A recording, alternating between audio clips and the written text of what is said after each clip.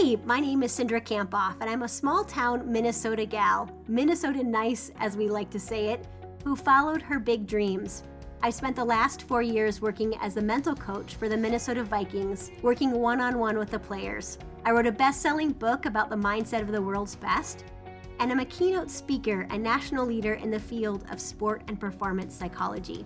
And I am obsessed with showing you exactly how to develop the mindset of the world's best so you can accomplish all your goals and dreams.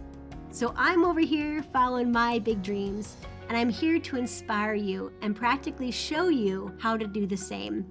And you know, when I'm not working, you'll find me playing Miss Pac-Man. Yes, the 1980s game Miss Pac-Man. So take your notepad out, buckle up, and let's go. This is the High Performance Mindset. Oprah said, "Follow your passion, it will lead you to your purpose." Tony Bennett once said, "If you follow your passion, you'll never work a day in your life." And today I have on the podcast A.G. Kruger, who said, "No matter what you do in life, hard work and dedication will always pay off." Welcome to episode 467. This is your host, Dr. Cindra Kampoff.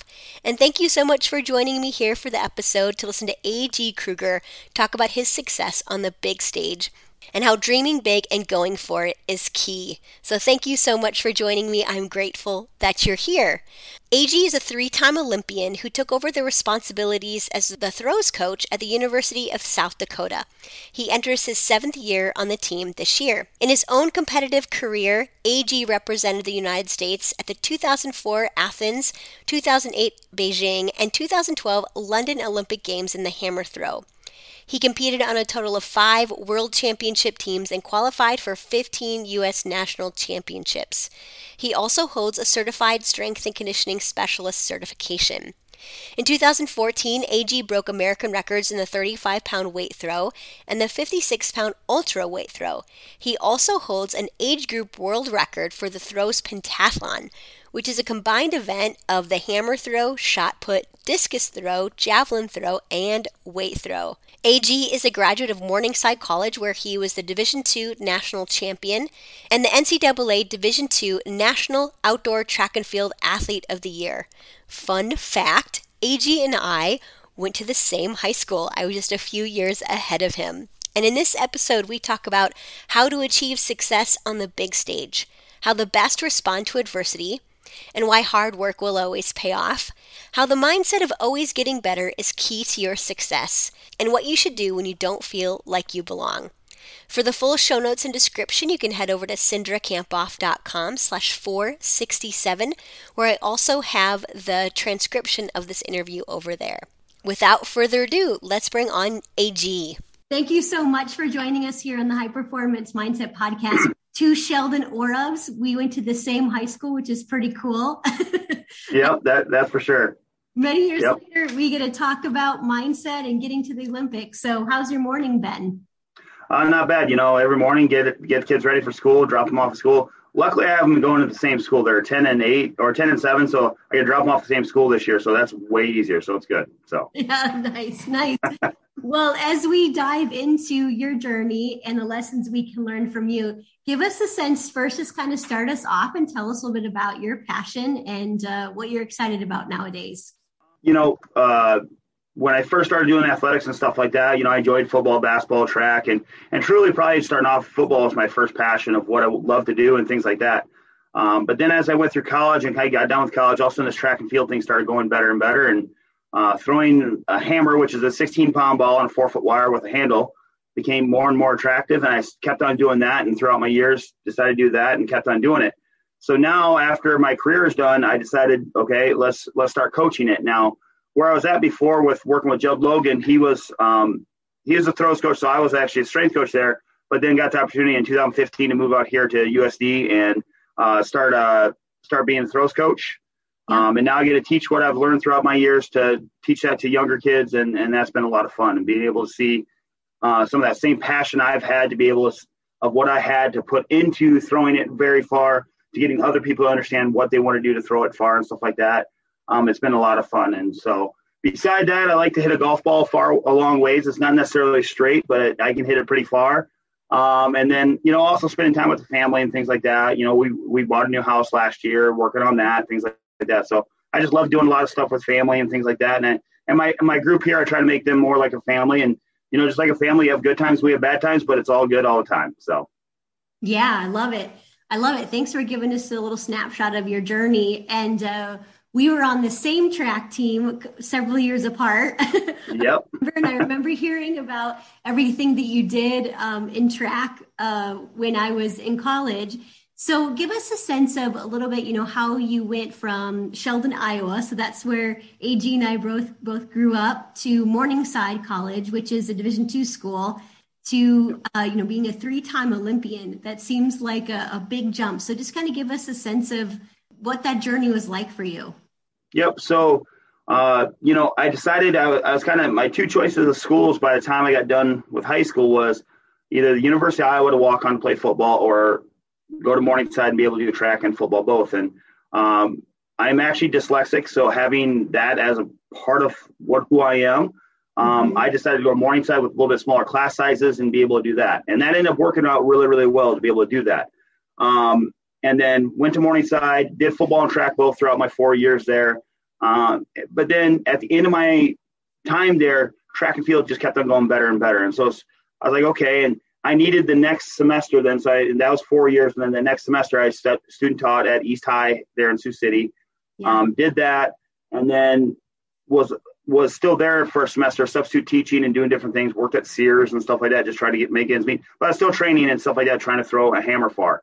Once I was done with that, I was at the U.S. National meet, and Judd Logan, who's my mentor, my coach, my friend, God love him and appreciate everything he's done for me, asked me to move out to Ohio. He's like, I don't have a job. I don't have a place for you to stay. I don't have food for you, nothing like that. Come out here and let's make an Olympic team in 2004.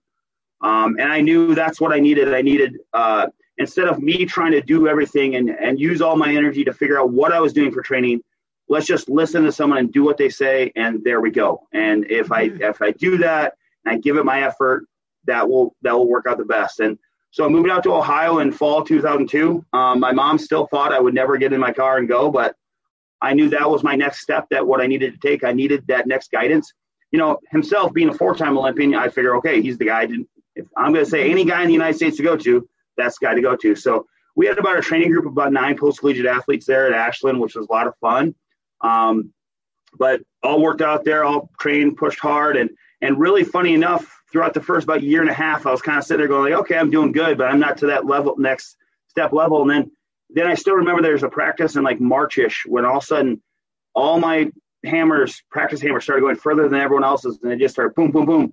And even Judd sitting there going like, are you doing okay? I'm like, oh no, I'm doing great. It just feels easy. He's like, awesome. Okay, keep it going. Like it just started flowing. And then had this big push through that. And one of the unknown facts was, so I didn't have the standard. I got second at the Olympic trials, but I didn't have the standard.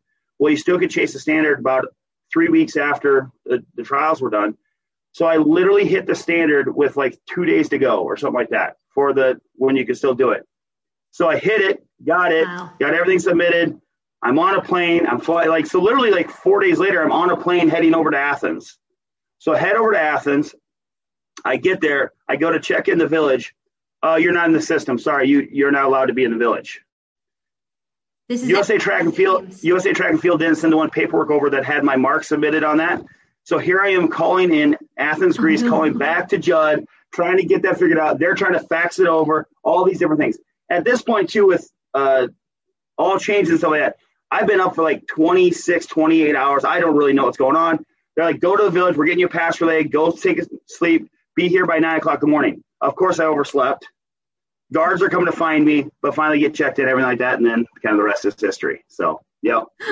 Well, that's an interesting story. It also makes you realize just how flexible and adaptable you have to be. I think especially in high-level competition like that, and how it can be really, I guess you can let things really get under your skin, right? Because I could imagine you could have gone to the worst-case scenario in that moment, and it's like, well, am I going to be able to compete at the Olympics, and all that kind of trash talk. Well, and let alone that, most people, especially when you get to like a bigger track event, or especially the Worlds or Olympic Games, what you don't realize is you're used to doing your whole process, boom, boom, boom, right up to the point you go and get on the track or get in the ring and throw. Well, what they have there are call rooms, and call rooms you go and you sit in there for like 30 minutes in a, here's 24 very large human beings in this tiny, tiny room that's not much bigger than my office here. And you all have to sit in there and wait for 30 minutes. So you can't do anything. You can't warm up. You can't, and then you go back out. And so it's a whole process of things, which, when you first start doing this, you kind of understand it, but then until you do it, you're like, oh, wow. Okay. It's like my always biggest suggestion when new athletes make the Olympic teams, I'm like, hey guys, just go walk a lot in your training. Go get ready to walk a lot in your training, because that's all you do when, especially you're in the village, you're going to different venues, things like that. You don't get rides everywhere. You're walking extra miles that you're not used to. So just get used to doing that just around when you're training and things like that and stuff like that, just to get yourself used to that. Because it is, all of a sudden you're like, oh, wow, like I'm not used to doing all this. I'm used to driving right up to my ring, getting out, right there I throw and stuff like that. And this way you have to walk with 3 hammers, carrying them around and stuff like that. So it's a lot different. Yeah, that makes complete sense, that it's like, okay, replicate everything in your training so that you aren't too exhausted at the games and you can't perform your best. So, AG, at what point did you feel like the Olympics was possible for you? Like, do you think it was just, kind of give us that point where it was like, oh, wow, was it the point that you're just kind of describing where everything just kind of clicked, or when was it? Funny enough, it was that March date. It was like March 22nd or something like that. And I remember because me and my one main training partner that I threw against, and he was Derek Woodsky. He's from Canada, and so we were training together. And I remember I threw one out the right sector, and I'm like, okay. I'm like, oh, that was like 68, 69 meters. And he's like, dude, that was like 73.50, 74. So which was like a 3-meter PR for me overall. And this was just in training and just kind of happened. And I remember measuring that out, and Judd's in there going, that was that far? I'm like, I guess so. I don't know. And it just like all of a sudden, holy cow, it just kind of, things started to kind of click and kind of like, oh, all these things he's been telling me for the last year and a half, all these things I've watched in video and things like that started kind of coming together, and it's like, you sometimes look at a puzzle, this big old puzzle you have in front of you, and you kind of can get the corners, you kind of get the edges, blah, blah. But then all of a sudden you get like this bigger part in the middle there, like, oh, now I see it. And then you just boom, boom, boom, boom, and you just finish the puzzle because you start to see the full picture come together, and like, okay, now I get it and I can do it. And that's kind of when that puzzle started all coming together, and I just hard push, and then I kept on going. So yeah, that's wonderful. I could imagine that felt really incredible for it all to come together, in that moment. That's great. So tell us a little bit about what mindset principles that you think that it took to, become a 3-time Olympian, and also just to even make the commitment to yourself, from Morningside. Funny enough, I always go back to, it was what year was it? 7th grade year of football. And it's funny enough, I still remember this and stuff like that. But here at a practice, and we're doing a practice, in 7th grade football, it's kind of herding cats. We're all kind of going around everywhere, stuff like that. But I remember back then, a coach there for me, and I'm not going to name his name, but a coach there for me sat there and looked at me. He's like, all you're going to ever be is a big, fat, dumb lineman. Don't worry about it. And I remember taking that to heart, and I wasn't a big guy at the time. I think I was only 5'10", 5'9", kind of skinny, but I remember sitting there thinking, I'm like, well, I'm not being pigeonholed that way. There's no way you can tell me exactly who I'm going to be for the rest of my life. There's no way you can do that. And in the back of my head throughout so many years, I always took that as a little bit of a spur on, I'm going to use that because I'm not just that person. I can be a lot of different things. And so throughout my years, from when I through high school and being so active in all those different sports, but then to college and Morningside wasn't the greatest back then. And I'm glad they're doing well now. Coach Ryan's doing a great job, but back then we struggled at the Division II because we're still going against NDSU, USD, UND, all these same schools that now are doing well in the Division I FCS era. But I remember saying, well, it doesn't matter what they're doing. I can train, I can work as hard as I possibly can, and good things will happen. And all I can do is as much as I can for myself to help the team out. But that's where it kind of shifted my love a little bit more from probably football more to track and field. Because in football, when you're on one time, you're banking on the fact that 10 other guys are thinking that same way for you. The great thing with track and field is when you're a thrower, it's you in the ring and that's all you got. And so whatever outcome, good or bad, is on you. And I appreciated that. And I always say that track and field is kind of still the last purest sport, because you either throw further or you don't. You run faster, you jump higher, whatever it is, or you don't. It's pretty straightforward. And that's what I love about it, because it all comes down to you. Now, with that comes a lot of pressure into what that is. But I really think from my gap from there going up to making Olympic Games and continuing making Olympic Games, I think it more was probably the confidence in what I did, and the confidence from when I especially competed. Now, I'll be honest, I'm the first one to say I struggled at the international level. But a lot of people don't know was when I was at the international level for a month and a half before that, I was a strength coach full time. So I'm working with football for 60 hours a week, all the way up to the point I get on a plane, then I head over and stuff like that. So I wasn't physically getting myself the best place that I could have been. But it mainly was the focus of what I was trying to do, was the confidence in what I was doing, and when I competed, knowing what I could do. And that came from my preparation, and with that, it wasn't just physical preparation, but it was my mental preparation, my mental reps, all these different things. People always laughed at me, or were kind of just like, dude, you're insane because you're like this. And my wife would probably say, you're a little insane. I'm like, yeah, because I set myself in a rhythm of exactly what I wanted to do. And, I started being a head strength coach in 2008. So from 2008 all the way through that, I had a full-time job. And how I did it was every 10 minutes of my day counted. And I had a purpose for every 10 minutes of the day. And, especially one time I was in church, and what the pastor said to us was, have to have purpose and direction. I'm like, literally, that's my life, because everything I do has purpose and direction. I don't go out and drink on the weekends because that doesn't help with my purpose and direction. That only hinders me. I'm not the most talented athlete, especially when I'm talking about hammer throw and the group of guys I was against internationally. I was the low end of the totem pole when it came to genetic gifts. I wasn't the high end. So for me to ever become competitive, I had to do everything right and try to treat my body the best I possibly can. Because if not, I'm not going to make it. And I knew that, and that was part of my preparation of saying, hey, those guys are going out, but guess what? I need to be back. I need to get my good 8 to 9 hours of sleep. I need to be ready for training the next day, so I can keep on building these blocks to make my base bigger and stronger and be able to be better at it. So that's the biggest thing about it is having, and knowing it within you did everything you can to be the best. And that's basically what I think you need to try to do.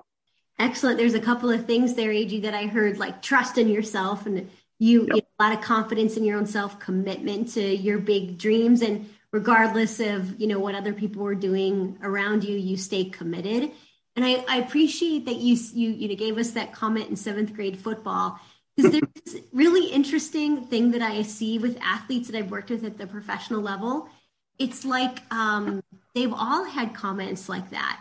And instead of taking it to heart and believing it, they've had this sort of like watch me mentality, meaning that they've taken that comment and said, watch me, I'm going to prove you wrong. And that's what I heard. And it's really interesting that fueled you instead of, allowing you to believe that. And, I guess, what would you give, what advice would you give other people who maybe, because I think we hear things like that, unfortunately, right? Where people put us down, maybe not as strongly or as boldly, but other people might limit our potential or say, yeah, that's it's too big of a dream. There's no way you can get to the Olympics or whatever that Olympic size goal might be for you who's listening.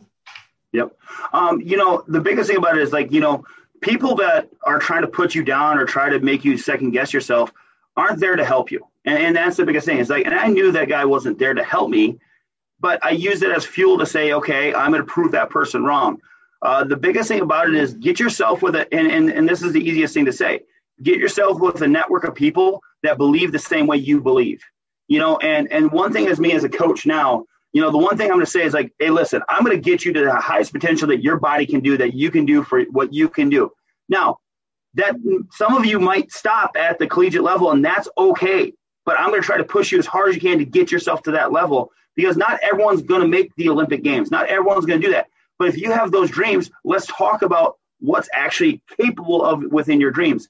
And, honestly, when I moved out there to Ohio and I started working with Judd, that's the biggest thing about that was he was able to unlock in my own mind more than even thought I could be. And that's a person I put around me. My parents are I put around me. The person I started dating and now married to and have kids with, that's the person to help me really say, okay, I can do this. Give me the confidence and a good structure around me to be able to say, I can do these things and I'm going to help support you in those things. Because I tell you what, being an Olympic thrower, which is, you make the millions and millions of dollars. Wait a second. No, you don't. Yeah, exactly. But the sacrifices, the boys training on Sundays and things like that, are probably spending time with your now fiance and now wife.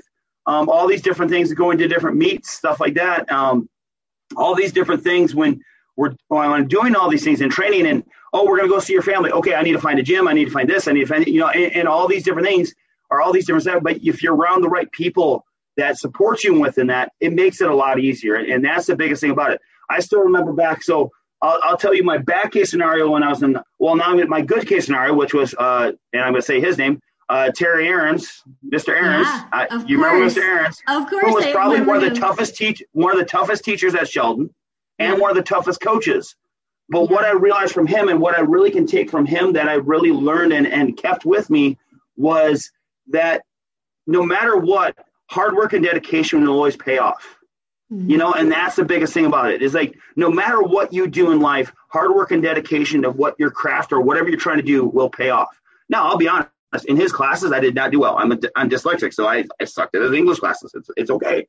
But within coaching with him and understanding that and watching how hard he pushed me to try to be the best I can be, that really kind of spurred me on to say, okay, I can kind of do some neat things if I keep on pushing myself and things like that. And I really appreciate a lot of those coaches throughout my line of when in college, I had 3 different throws coaches. So, I mean, even in there, I had 3 different views and things like that. And so I really appreciate all these people that have been in my lives that really helped push me on there. But that's the biggest thing is get around people that believe in you. And if they don't, well, then guess what? They're not there for you anyway. So don't worry about it.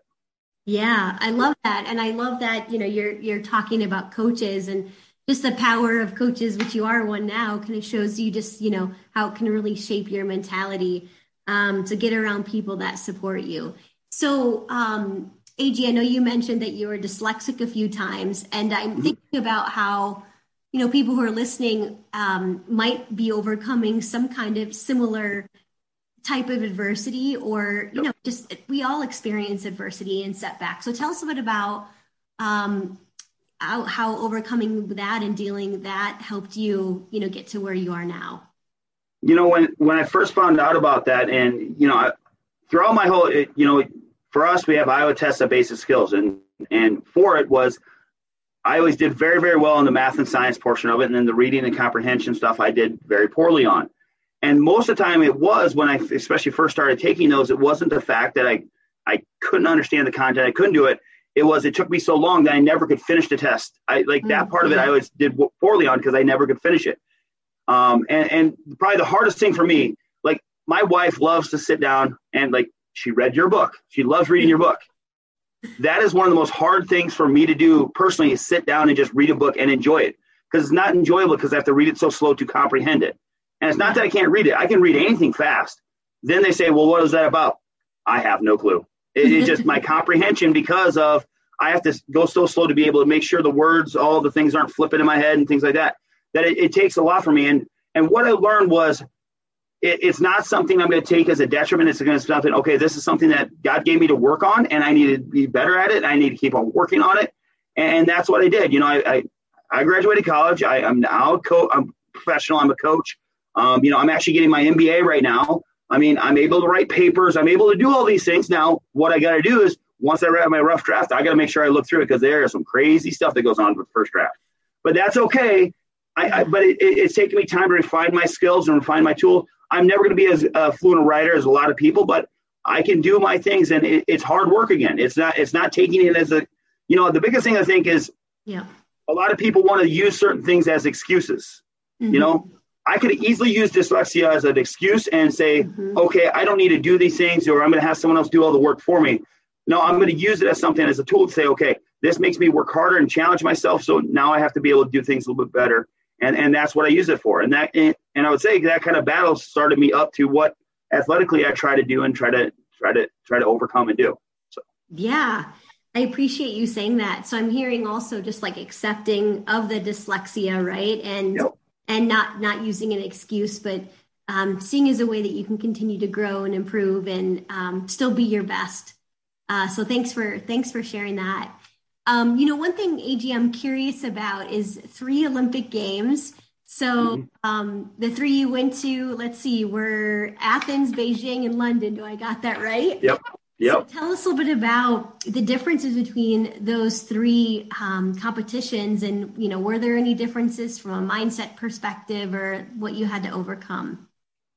So funny enough, in 2004, Judd and I would sit down and talk, and he's like, our whole goal is to make that one throw, to make the standard, to make you to the Olympic team. And so when that finally happened, I was like, okay, good, blah, blah, blah. The whole thing and it's not it's kind of I forgot about it. It's like, okay, now I got to compete again, and I got to do this whole nother competition. And the craziest thing, I sort of vividly remember this. I remember sitting in the seats for athletes, so at the venue, at the hammer ring.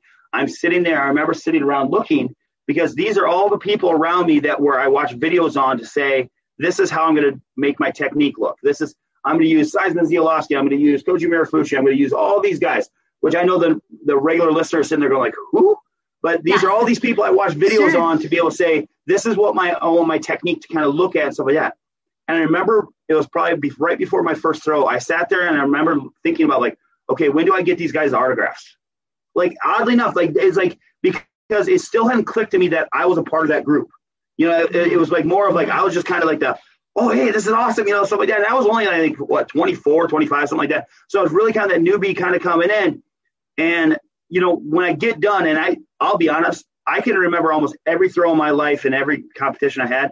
I don't remember a single one from that competition. I don't remember anything because it came so fast. Judd said, oh, you'll have maybe 10,000 people out in the stands. There's 25,000 people out in the stands watching us at 9:00 in the morning for hammer qualification. All these different things. I'm like, oh my gosh, doing Olympic ceremonies, all this stuff. Besides my children being born, me getting married, walking out of the tunnel in 2004, chanting USA with Team USA with 500 plus people was absolutely amazing, and just all the emotions, all these different things, because that's, again, what I built my whole trying to do and do for. And it's just absolutely amazing. But so that one was more a spectator. In 2008, it was better because I was, more focused and things like that.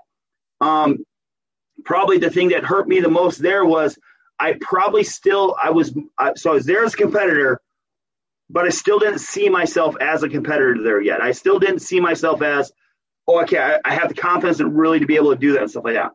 In 2012, I would say I was better with that. I tried to compete at a better level. I was in a better situation there.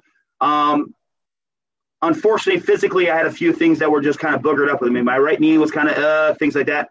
And within hammer throw, if your right knee's boogered up and you're right-handed thrower, you just don't have it. So, but it still was good. I felt finally there was kind of putting things together to finally be able to get there and compete. But just 3 great experiences, 3 great times being there. Again, my wife hit me in the head saying, it's amazing the things you've accomplished being from where you're from. And like, without a doubt, I can't say that there's let alone a lot of people that say, I want to try to go do Olympic trials, let alone make Olympic teams, do these things like that. So I feel very fortunate in doing that. And that in my retrospect of coming back through and looking at all those, I feel very fortunate. Felt good about what I did in 2016. I just got 4th at trials instead of 3rd, and that's why I didn't make an Olympic team in 2016. So it's just what it is. And that's, again, what I appreciate about track and field. If I would have got 3rd, I would have made the team. If I got 4th, okay, it's what it is. So, but still a lot of fun. Great journey. Yeah, you're absolutely accurate. I mean, I wish I would go to the Olympics 3 times or have gone there. Appreciating all the experiences. And I could only imagine what it was like in 2004 to walk in the opening ceremonies with the U.S. team. Yep. And, just like all your hard work and dedication, really, like you could feel it in your body in that moment. I could imagine. One thing I'm kind of hearing, AG, is that maybe in 2004, it was, maybe you didn't feel like you quite belonged yet, that was like, oh, wow, all these are the people I've been aspiring to be. So, and I think a lot of athletes might feel that way. Maybe they don't recognize it in the moment. Maybe it's retrospective, but what advice would you give athletes, or just, I think this also can happen in business, in the boardroom, where you're sitting around the table and you look around and you wonder, really, do you belong here? Even though you've worked your tail off to get there, and you clearly have the skills and the ability. So I'm curious, what advice would you give people? Because we can all experience that, where we don't quite feel like we belong, or, that so many more people are more successful than we are. My biggest thing, and what I did, and especially what Judd told me to do too, is like, start talking to people, start asking those same people questions and seeing their journey, their things. Because he's like, oddly enough, it's going to be the same as you. It's really going to be very similar to what that is. And I would say probably almost every one of who are successful people will always ask questions, and always ask. If they don't know, they're going to find out, because that's part of searching for being great. Is, if I don't know the answer, I'm going to find that out, and funny enough, with even in the training of what I'm doing with my athletes here, I always tell them, if we're doing something and you ask me the question why, and I can't answer the question, we probably shouldn't be doing it. But then also, when that kind of looks back into when I was training and when I was competing, and I'm against these guys, and we sit there and we'd be after the meet or something like that, we're sitting in the stands. I'm like, hey, so what kind of things are you doing right now? Like, what other things, like, in training and things like that, or what do you like to do on the outside and things like that? Because oddly enough, you start there and figure out, like, all these guys are going through these similar paths and things like that. And so it was fun to be able to do that. So really, I would say, don't be afraid to ask someone a question. And I think, everyone gets set in to think that what they're doing or how they're doing it is the perfect way of doing it. And yet there's so many different ways to be successful at all these different things we're doing in life.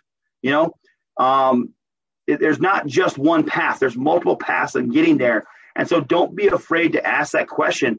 And, I used to have a lot of different people when I'd go to meets, and, Judd was a full-time coach with the university. So I was usually at meets by myself. So even in the United States, I was at meets by myself. So if there was a coach watching me after the meet, I would go ask them, what did you see? What things did you see I need to work on? Or, when I love working, Stuart Toger's passed away, but I love working with Stuart.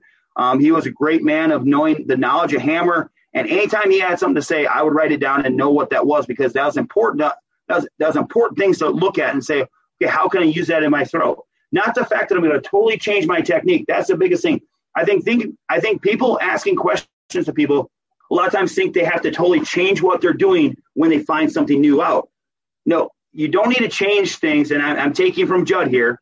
You have your wheel, 90% of your wheel stays the same, 10% changes every year, and you work all your time to figure out that 10%, but 90% of that wheel stayed the same. And so you try to find these little things, and at that 10%, 5% maybe really works, 5% really doesn't work. And so you keep on adjusting your wheel a little bit, and some things you add into that 90%, some things you take and say, nope, we're not doing that ever again. And I've done that as a coach. I've done that as an athlete. Oh, let's try this. Nope, doesn't work. Let's throw it out. Like within one session, we're sitting there, Judd and I looking at each other like, yeah, let's not ever do that again. That was just stupid. You know what I mean? But it's trying things out, and don't be on top of that. When you're trying things out, like, don't be afraid of failure. You're not supposed to be good at everything right off the bat. It's just that's the way. You have to challenge yourself to become great at things and really work at yourself to be better at something. And I think that's very important too, is don't be afraid of what a failure is. Failure is just another chance to get yourself better, because I always say to especially young athletes, don't work on the things that you're good at. If you're good at shooting 3-pointers in basketball, don't keep on working on 3-pointers all the time. Work on maybe trying to rebound it, see the ball come off. Work on the things in your game that aren't good, because those are the things that are going to make you better. Working on things you're not good at is what's going to make you better. Working on things you're good at. I love throwing hammers. I hated the weight room, but I learned to say, okay, I need to love the weight room a little bit more. Heck, I became a strength coach for a while. Learn how to love what that is, because that's what's going to make everything better for me. Yeah, AG, love that. Failure is just another chance to get better. And you were always asking for advice. Or I thought what you said about just tweaking that 10%, getting better. But it's not about reinventing the wheel. And I think sometimes people do think that, or they have to change up their whole technique. But maybe it's just really about tweaking these small things. Yep. Great advice. So when you broke the American record in the weight throw, and I guess both weight throws, right? The 35 and the 56. Tell us about what that was like, and just to have your name as attached to an American record. Yep. So those ones are for the Masters world record. So Lance Steele still holds a big world record, or the American record for that. But for that, I did a throws pentathlon, which I broke the world record in the throws pentathlon from age 35 to 40. Basically, Judd was doing it for his age record, for his Masters world record, and I was kind of done with my season. He's like, "Well, I'm going to do this. Do you want to do the throws pentathlon?" I'm like, "Sure, I'll try it." And I kind of did it at a whim, but I kind of trained for all 4 events. So I was actually training throwing javelin, discus, shot put, and then hammer and weight, knowing that my hammer and weight was going to be my strong ones and things like that. So doing that was a lot of fun and just kind of enjoyed. Actually, it was kind of fun because the guys who had the American record and stuff before me came to that meet and competed against me. So it was fun to kind of do it against it. Awesome. And it was just a lot of fun. Just let's throw things far. Let's have fun. And, that's the fun thing about the throwing community is like everyone wants to just throw far. It just whoever comes up on top at the end of the day, okay, great. If you don't, whatever, it doesn't matter. So it was a lot of fun. It was probably one of my enjoyable moments of just going out there and throwing against a bunch of guys, having fun doing it. Judd got to break a couple of world records there too when he was throwing with that too, and it was a lot of fun. Just kind of fun day, and had a pig roast afterwards, stuff like that. So it's just, of course, a throwers thing, just a bunch of throwing things far, yelling in, and eat a bunch of food. So it was a lot of fun. That sounds awesome. Well, what great advice today, AG, that you've given us. Here's kind of some of the things I wrote down that we chatted about. Yep. It's always nice to summarize this at the end for people and they can jot some notes down. I appreciated how you defined failure as another chance to get better, and that you gave us some examples of ways that you were always just tweaking that 5 or 10% and asking questions. I also appreciated your vulnerability of just telling us about that 7th grade football coach and how, you were able to kind of take that and use that as fuel and develop this kind of like watch me mentality. I also appreciated hearing, just how things started clicking for you. And so I think that gives athletes a lot of hope, or just all of us a lot of hope, that we're, every day we're grinding and we're putting in the time, and then all of a sudden it's like, boom, it all fits together. And then, just what you said about surrounding yourself with people that really are there to support you, to build you up. Yep. What final advice would you give to people, that you think is in your heart today? The biggest thing about it is, I'm going to say, whatever passion you have for what you're doing, and that could be in your job, could be your family, stuff like that. Whatever passion you have, don't be afraid to work hard at it. I think so many people look at a job, like I could look at my job here and say, oh, this should just be a 40-hour-a-week job and things like that. But I love coaching. I love working with my athletes. I love being able to find new athletes to be able to be a part of this group and become great and better. Whatever that realm is for that person, For some people, greatness is making sure they get their degree. I have a kid that I'm trying to talk into coming back for his 5th year, but he's going to med school, and there's no way I can talk him about going to med school. But yet he's going to hopefully be an All-American this year, but he's going to med school, and he's not going to come back for the 5th year. So whatever that realm of greatness of what that needs to be, and whatever passion you have for that, just make sure you're around people that will help you with that passion, grow that passion, and be able to make sure that you can just achieve the greatest things you can. And, don't let people that are trying to say bad things about that.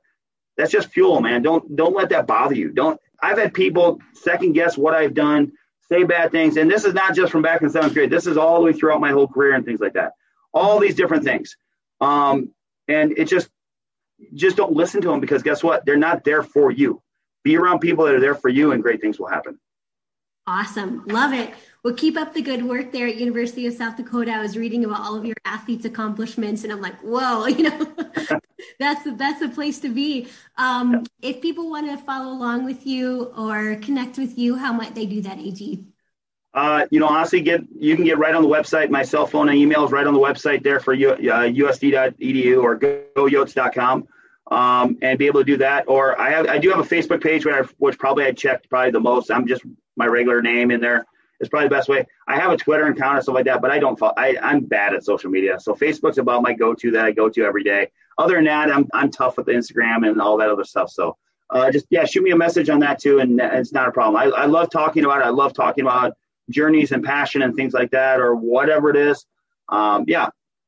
Shoot me something out, and I'll be able to respond.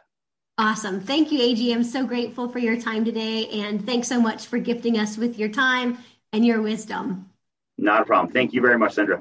Way to go for finishing another episode of the High Performance Mindset. I'm giving you a virtual fist pump. Holy cow, did that go by way too fast for anyone else? If you want more, remember to subscribe, and you can head over to Dr. Cindra for show notes and to join my exclusive community for high performers, where you get access to videos about mindset each week. So again, you can head over to Dr. Cindra, that's DrCindra.com. See you next week.